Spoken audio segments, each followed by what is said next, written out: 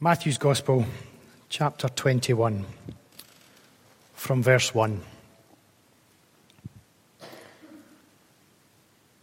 As they approached Jerusalem and came to Bethphage on the Mount of Olives, Jesus sent 2 disciples, saying to them, "Go to the village ahead of you, and at once you will find a donkey tied there with her colt by her. Untie them and bring them to me. If anyone says anything to you, say that the Lord needs them, and he will send them right away." This took place to fulfill what was spoken through the prophet. "Say to daughter Zion, see, your king comes to you, gentle and riding on a donkey, and on a colt, the foal of a donkey." The disciples went and did as Jesus had instructed them. They brought the donkey and the colt and placed their cloaks on them for Jesus to sit on.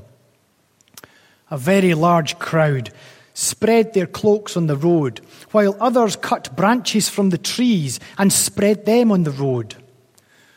The crowds that went ahead of him and those that followed shouted, "Hosanna to the Son of David! Blessed is he who comes in the name of the Lord! Hosanna in the highest heaven!" When Jesus entered Jerusalem, the whole city was stirred and asked, "Who is this?" The crowds answered, "This is Jesus, the prophet from Nazareth in Galilee." Jesus entered the temple courts and drove out all who were buying and selling there. He overturned the tables of the money changers and the benches of those selling doves. "It is written," he said to them, "My house will be called a house of prayer, but you are making it a den of robbers." The blind and the lame came to him at the temple, and he healed them. But when the chief priests and the teachers of the law saw the wonderful things he did, and the children shouting in the temple courts, "Hosanna to the Son of David," they were indignant. "Do you hear what these children are saying?" they asked him. "Yes," replied Jesus. "Have you never read? From the lips of children and infants, you, Lord, have called forth your praise." And he left them and went out of the city to Bethany, where he spent the night.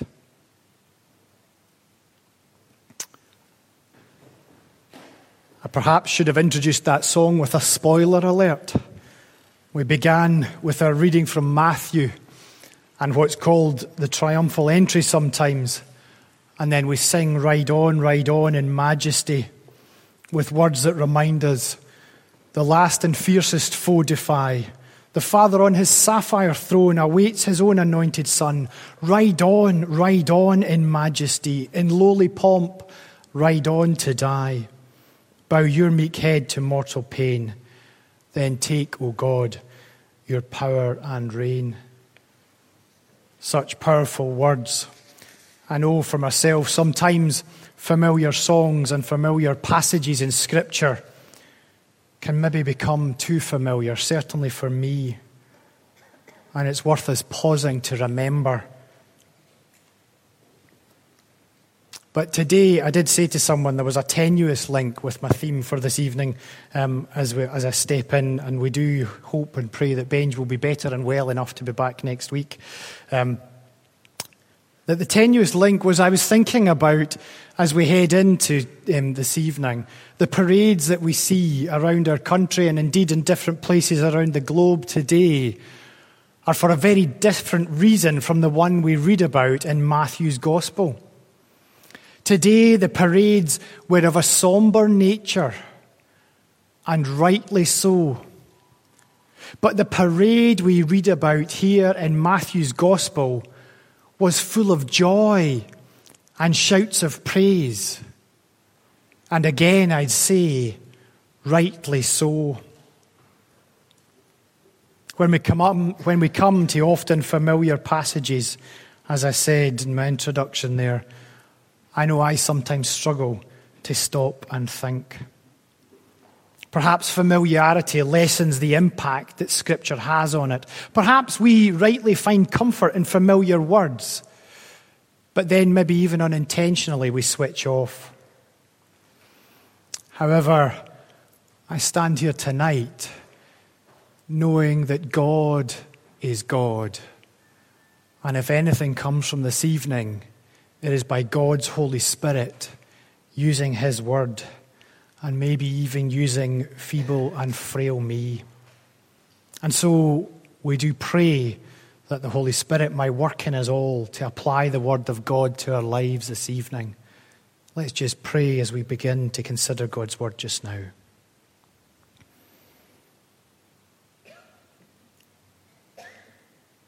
Lord God Almighty, as we come before your throne, the throne where the Lamb is there before you, the throne where your anointed Son sits with his work complete, we marvel that we can come into your presence. We marvel even more, Lord, that you have promised where 2 or 3 are gathered in your name, so you are in our midst. And we thank you for that. And Lord, we thank you that you have not left us on our own, but that you have sent your Holy Spirit. And so, Lord, our loving Heavenly Father, we come to you tonight and ask that by the power of your Spirit, you might apply your word to our lives, that we might be transformed to be made more like Jesus, the pioneer and perfecter of faith. Lord, we ask this in the precious name of Jesus, our only Lord and Saviour. Amen. So, friends, we read this evening from Matthew's Gospel, from those first 17 verses. What a parade that was. Here we are with Jesus and the disciples and the crowds entering Jerusalem. It was festival time. The people were getting ready for a celebration. Why? Because this was the approach to Passover. Many people were flocking to Jerusalem to give thanks to God for his rescue, for his salvation, bringing his people out of Egypt centuries before. They would come from all over to draw near to the temple, to be in Jerusalem, the holy city. And here we are with Jesus and the disciples entering in. Now, I don't know, I maybe should have Googled other search engines are available, but I maybe should have Googled this before or asked somebody like Jim probably would know. I don't know if royalty has actually ever visited the valley. I don't know if you've ever had a royal visit. Well, I'm seeing some nods. But I wonder what that would be like. I wonder if there would have been a parade, anything like we were reading of in Matthew's Gospel. Or maybe it would be something more like Gala Day. Clapping, cheering, shouting, waving flags as the royal car passes by. Maybe even floats parading through the town. Or maybe, and I maybe shouldn't say this, maybe nothing could be grander than the Gala Day in the valley. But maybe something like the celebrations and parades at the Mardi Gras in New Orleans. And I have to admit, I quite fancy some of that myself. Or maybe if we were organising a celebration and royalty were coming, we'd put on a display, something like the Hogmanay celebrations in Edinburgh, with the fireworks going off, culminating in some great mighty explosion. Street vendors and street acts happening, maybe even a couple of concerts. But then when we think of those types of earthly celebrations, our humanity, our fallenness, even in great celebrations, they can become tarnished. Drunkenness, violence, even in other places we read of crushing in the crowds. But what about corruption? Have we ever thought about corruption in celebrations? Well, we read on from the triumphal entry that Jesus entered the temple. And if you want to read more, you can read the version in Mark's Gospel from chapter 11 at verses 12 to 17. And we can see how the celebrations in the temple, where it's supposed to be a house of prayer, have become corrupt. And Jesus comes in from the celebrations of the crowds into the temple and clears the temple, declaring that the priests, the Pharisees, they have made this a place of a den of thieves rather than a house of prayer. How even great celebrations can become corrupted. But maybe enough of that little diversion just now. Back to thinking about our main parade route. Back to thinking about being with Jesus and the disciples and the crowds as they head into Jerusalem. What is happening here is something that Jesus quite deliberately sets up. Things that will help us, and indeed should have helped the crowds around him, see who he really is. And that was my question for tonight. The same as the people in Jerusalem, when they were stirred, they said, "Who is this?" Jesus set things up so that we could see who he really is, the Messianic King. Jesus is here displaying a kingship that was always there.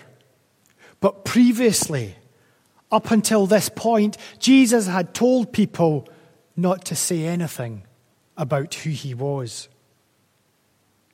We read often that Jesus told them not to speak of who he was or what had been done. He spoke in parables, and he said this himself, so that the people wouldn't understand unless God opened their eyes. He told the demons, who knew exactly who he was, to be quiet,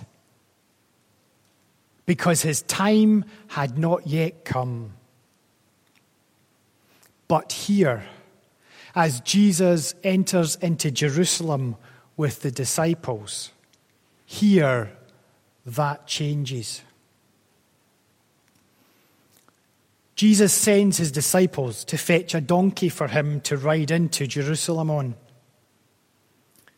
This is the only time in Scripture that there's a recording of Jesus riding on a donkey rather than walking or being in a boat.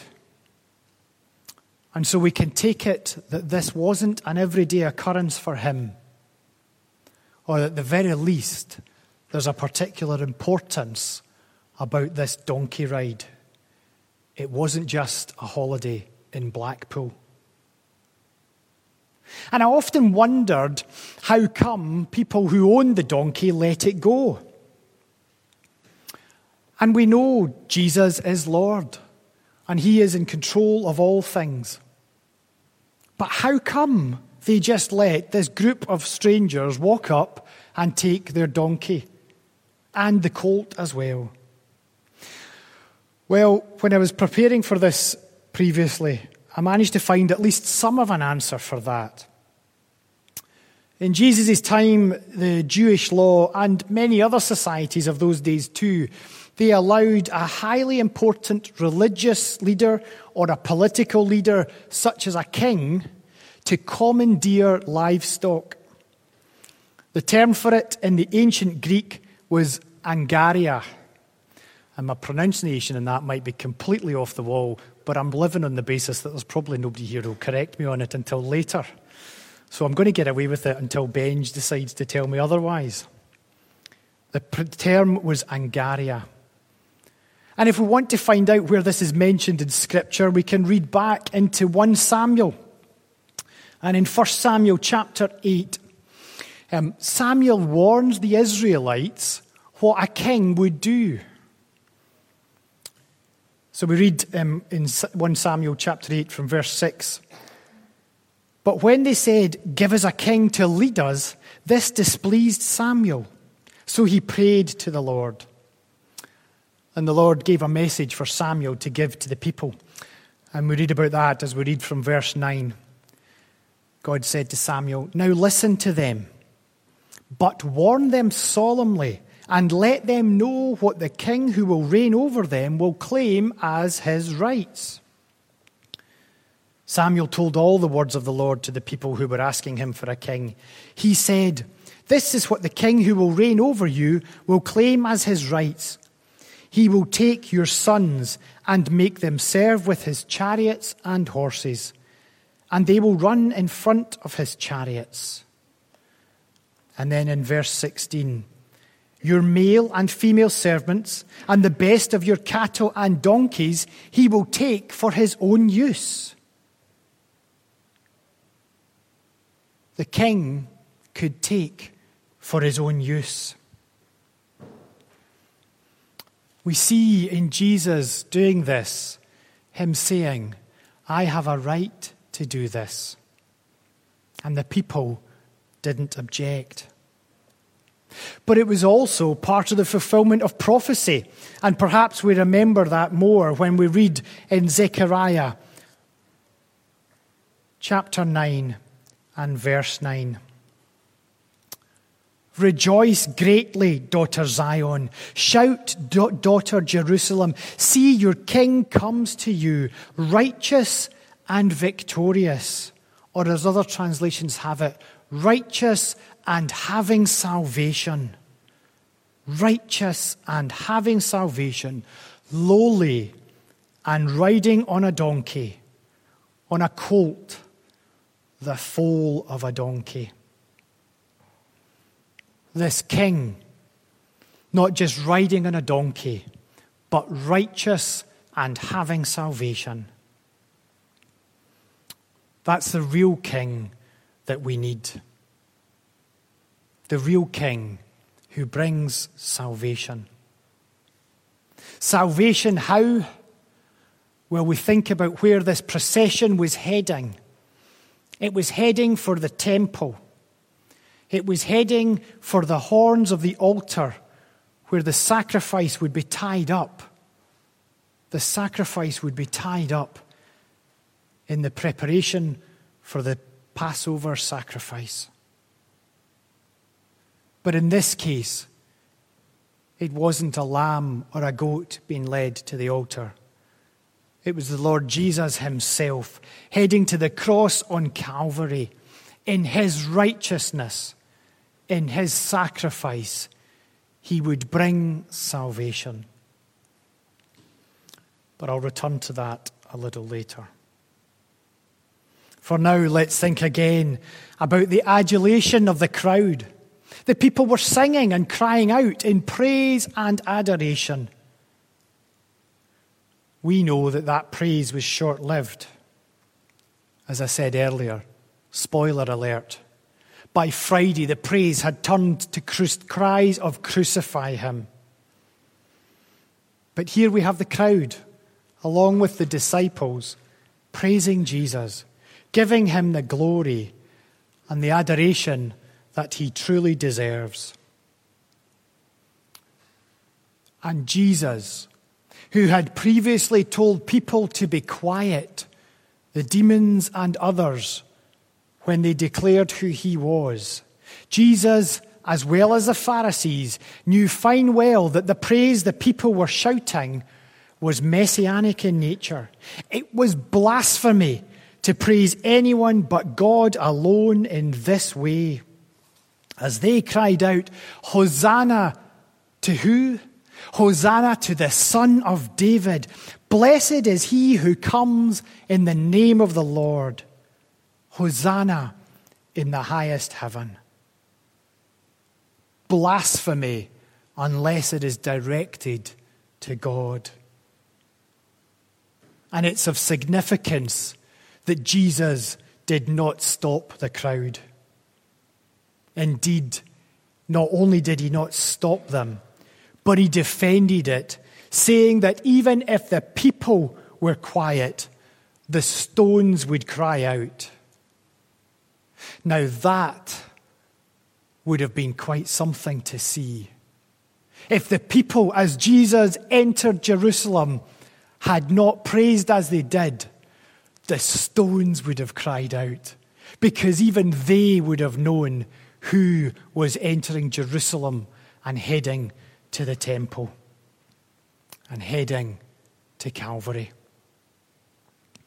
We can read a little bit more of how that came about in Luke's Gospel, Luke's version of the accounts from verse 37 in chapter 19. When he came near the place where the road goes down to the Mount of Olives, the whole crowd of disciples began joyfully to praise God in loud voices for all the miracles they had seen. Blessed is the King who comes in the name of the Lord, peace in heaven and glory in the highest. Some of the Pharisees in the crowd said to Jesus, "Teacher, rebuke your disciples." And those famous words, as I've mentioned already, Jesus said, "I tell you, if they keep quiet, the stones will cry out." If they keep quiet, the stones will cry out. No need for loudspeakers here. The stones would cry out. This was praise rightly directed at Jesus, even if some motives were not right in doing so. This triumphal entry into Jerusalem, whenever we read it, should serve to remind us of who Jesus is. He is the King of Kings, righteous and having salvation. We can also read in Luke's Gospel how Jesus, as he continued and as he progressed towards Jerusalem, stopped and wept over the city.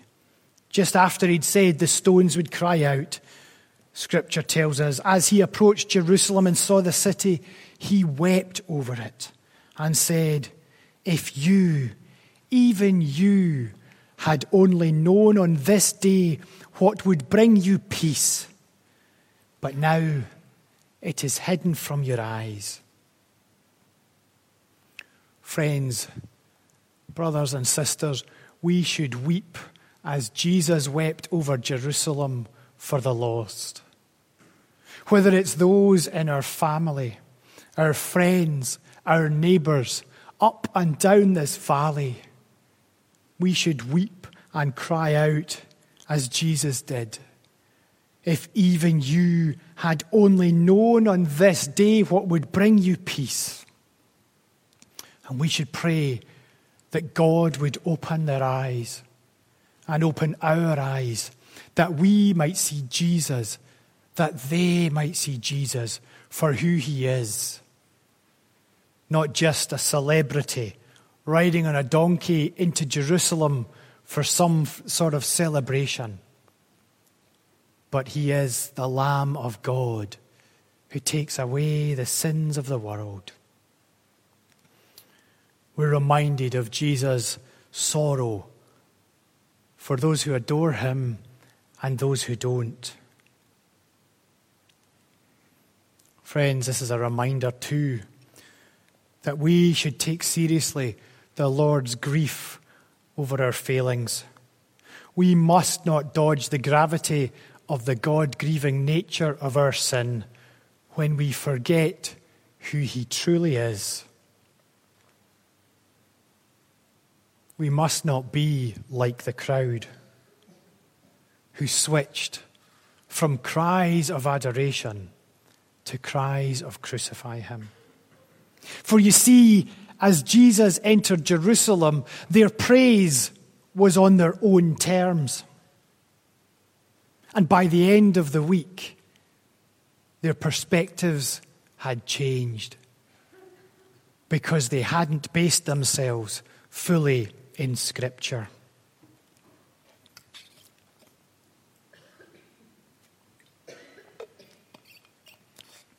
Friends, I read Psalm 118 this evening because so much of it links in with this passage. In Psalm 118, the verses that the people were singing, the part they were comfortable with shouting in praise, was what we have as verses 25 and 26. In the NIV it says, "Lord, save us. Lord, grant us success." Their idea of the messianic prophecy had not become one who would make them right with God, but would make things right in this world. Lord, grant us success. Blessed is he who comes in the name of the Lord. From the house of the Lord, we bless you. Isn't that an interesting one? We bless you, they say to the King of Kings. But they stopped there and didn't read verse 27. The Lord is God, and he has made his light shine on us. With boughs in hand, join in the festal procession up to the horns of the altar. There it is again, the horns of the altar. As I said earlier, what were the horns for? Yes, they had lots of symbolism, but they were also where the sacrifice would be tied up so that the sacrifice could take place. Jesus knew where he was going. He knew where he was heading. The Messianic King coming into Jerusalem, but also the Lamb of God who takes away the sin of the world. Do we, because I know I so often do we get and connect that discord? I fail to do it so often. Between the praise of the crowds here at the triumphal entry as we speak about, and Jesus' reaction, saying it's right that they praise him. But Jesus knows what's coming. When Jesus came to the Garden of Gethsemane, the stark reality of the cross was no less before him than it was as he was riding on this donkey. And in the garden, we saw him, tears, in prayer before the Lord, in anguish, crying out to his heavenly Father. What must that have been like to be riding into Jerusalem, knowing the crowd, knowing the adoration and adulation of the crowd was right and rightfully his, but knowing that he would face cries later in the week of crucify him. Some, no doubt, meant it. Jesus knows their hearts, and he knows our hearts too. Others in the crowd were hypocritical, just going along with the crowd, going along with the praise, going along with the favourite verses of Scripture. I pray, friends, that that will not be our experience as we come to worship God each weekend in public worship and each day in our private worship and our lives as we follow him. Perhaps praising him at first when all things seem good is maybe easy. But maybe when it's not so good, we struggle. We should turn to Jesus and remember that he is the King of Kings. We must turn to him and allow him to rule over everything in our lives. We must not hold on to bits of our own lives. We must not try to earn our forgiveness, as we heard this morning. God is a God of grace. And so we come, accepting that the Jesus that we see and praise and worship is the Jesus who hung on the cross to pay the price for our sins, and who God then raised on high to sit at his right hand, his work complete. Friends, does our praise sometimes ring hollow? Or maybe worse, does our actions by how we live our lives turn to cries of crucify him? As the King of all creation, Jesus must be King of all. He is the one who is righteous and having salvation. Read again, friends, Psalm 118 from verses 20 to 29. This is the gate of the Lord through which the righteous may enter. I will give you thanks, for you answered me. You have become my salvation. The stone the builders rejected has become the cornerstone. I think I forget where that comes from. We say it maybe too easily. The stone the builders rejected has become the cornerstone. The Lord has done this, and it is marvelous in our eyes. Praise God that it would be. The Lord has done it this very day. Let us rejoice and be glad. Lord, save us. Lord, grant us success. Blessed is he who comes in the name of the Lord. From the house of the Lord we bless you. The Lord is God, and he has made his light shine on us. With boughs in hand, join the festal procession up to the horns of the altar. You are my God, and I will praise you. You are my God, and I will exalt you. Give thanks to the Lord, for he is good. His love endures forever. How should we respond to Jesus as King of Kings and Lord of Lords and the Lamb who takes away the sin of the world? Well, perhaps, as a great hymn reminds us, we should cry out, "Were the whole realm of nature mine, that were an offering far too small. Love so amazing, so divine, demands my life, my soul, my all." Let us pray.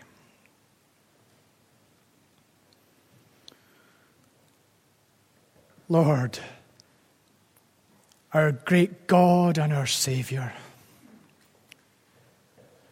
the sacrifice of your Son, the Holy One, the Son of God, the King of Kings.